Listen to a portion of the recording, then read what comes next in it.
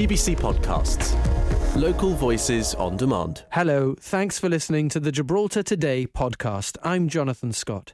Friday was ME Awareness Day. Chronic fatigue syndrome can have a profound impact on the lives of the millions of people worldwide who live with the disease. Sarah Cumming spoke to us openly and bravely about her experiences of ME. Now, what have you got planned for Saturday morning? Radio Gibraltar is hosting a Eurovision party and Michael Beltran joined us with the details. But we start the podcast talking about the cleanliness of Gibraltar's streets, or the lack thereof. Together, Gibraltar believes there's been an obvious decline in how clean our streets are, and they've called for a radical shift in how refuse collection and litter are managed. We spoke to the party's Nicholas Galamaro. Afternoon, Jonathan. Thanks so much for having me. To be honest, it's something that we've seen coming up a bit for a while on social media, just on the streets when you're talking to people, that people can notice that the quality of the street cleaning and kind of everything from our beaches, our estates is really getting worse.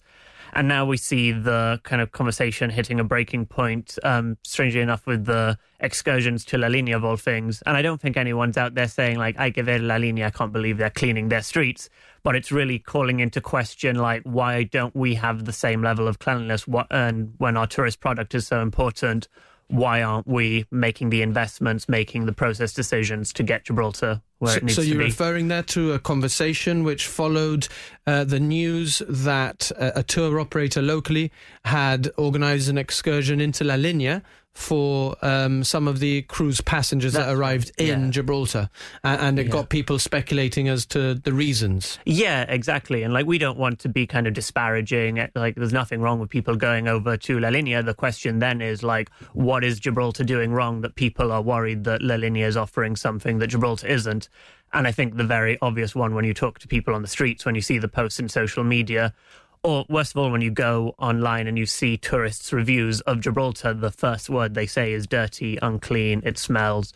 That's really not what you want to be representing your country or what you want people to be taking back with them. And do you put this down to? I don't know if you want to venture here, but I do need to ask you: are you suggesting that Gibraltar isn't being cleaned properly, or that people aren't caring enough for the place that they live in? Yes, so I think there's knock-on effects, but definitely the biggest one, and what we've tried to get to in our press release, is that it's a matter of process, of proper management procedure. Like, it's not one person is responsible for it. That said, yes, when you see that something's in a tip, then people are less likely to care to make the extra effort to take things to the recycling, to take things to the proper bins, and it piles up and it gets worse and worse. That said, what we really want to emphasize is that this is a matter of process. So what we've highlighted in our press release is, for example, the issue that we only have 2 litter wardens employed. That's absolutely not up to scratch for anywhere where people want kind of a high quality of life, but let alone a place like Gibraltar where your economy is so intrinsically tied to the impression that tourists get and how clean it is. The other one we wanted to call out was about the actual process of refuse collection, where the bins are put out a couple of hours or more before they're actually collected, and that leads to seagulls getting to it, it leads to wind getting to it. You get rubbish all over the place. You get leakage on the streets. Gibraltar Today with Jonathan Scott. It's ME Awareness Day, a chronic disease with a wide range of symptoms, and it's a complex illness which affects an estimated 15 to 30 million people worldwide. And Sarah Cumming is one of those people, and she's joining us live here at Broadcasting House. Good afternoon, Sarah. Good afternoon. Thanks for having me. Lovely to have you. How are you feeling? I'm okay today. Yeah, today's a good day. But you have your ups and downs. I have my ups and downs. It's a very fluctuating illness. It, the main symptom is post-exertional malaise, which means that every activity you do, there's a consequence.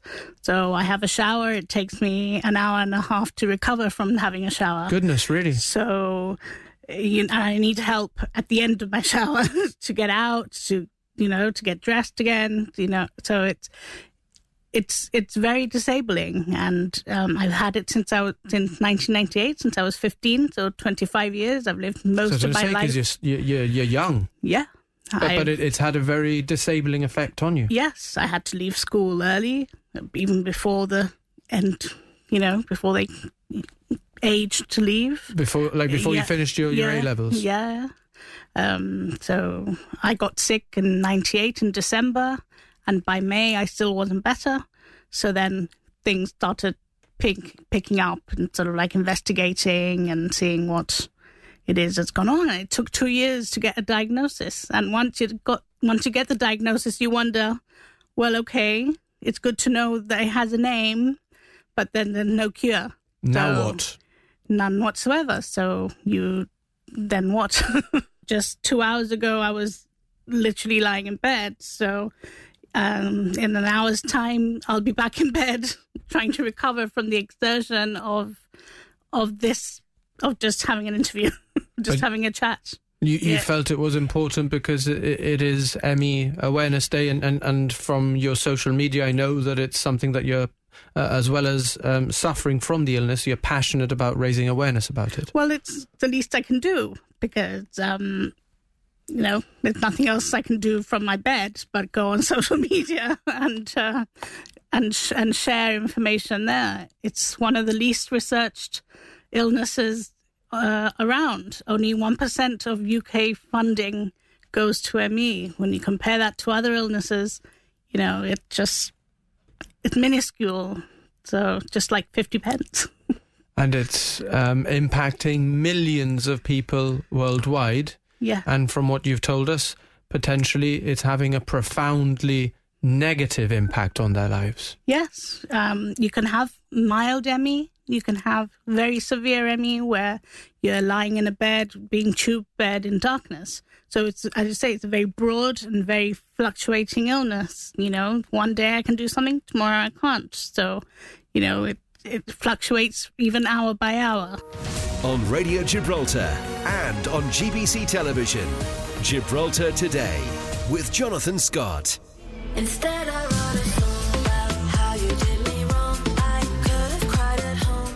Michael Beltran, thank you for joining us on Radio Gibraltar and on GBC Television to talk to us about Eurovision, which we're celebrating on Radio Gibraltar this year. Thank you for having me. Yes, it's very exciting. We're going to be doing a special show. I've basically invaded Chloe's show tomorrow, but she's a massive Eurovision fan, and we're going to have a Eurovision party for 3 hours tomorrow from 11 until 2.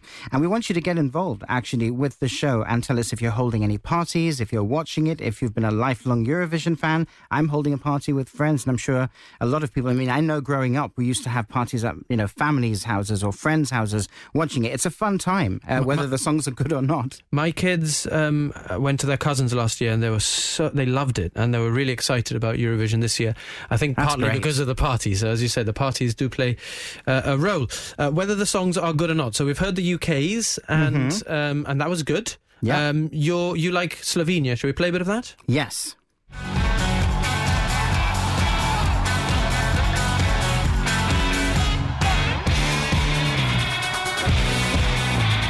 Okay, so a little sample of what Slovenia has in store. Quite rocky, nice riffs. Yeah, I really like it, and it's very different because there's all sorts of flavours in the competition. You've got dance songs, you've got ballads, there's definitely some rock music represented with Germany, Slovenia, Australia. They're bringing a bit more of a rocky edge, and that's one of them. And that one just really stuck out to me because it sounds, there's a bit of Franz Ferdinand in there, like I think. Pop rock, fun. Yeah. Mod a little bit. I like it. So it's I don't know how well it'll do. It qualified last night in the second semi-finals, but I think it's a bit of an earworm. So we'll see how it does on the night. Okay, it's not just about the music, is it? There's also a little bit of politics. Yes. Okay. Yes. Let's have a listen to this.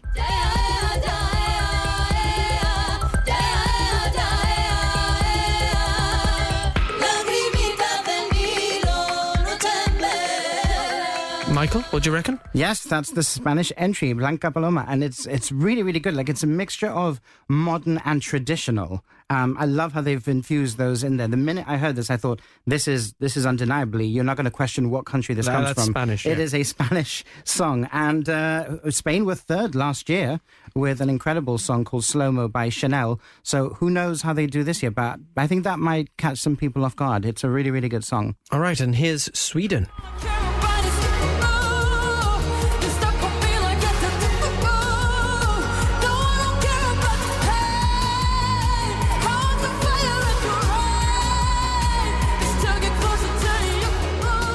That sounds more live. That is live. That is from one of the semi-final performances. That is former winner Loreen representing Sweden. It's the one to beat, I would have to say. Right, lovely, Michael. This is really good fun. It's put me in the mood for Eurovision, which is on your screens tomorrow night. But on Radio Gibraltar, we're having a party as from 11 with Michael and Chloe. Thanks for listening to those highlights from Gibraltar Today. I'm Kelly Ann Borge, the show's producer. We're live on Radio Gibraltar Monday to Friday from 1 to 2, getting behind the headlines. And you can catch up here whenever you like. Until next time, have a good one. GBC Podcasts. Local voices on demand.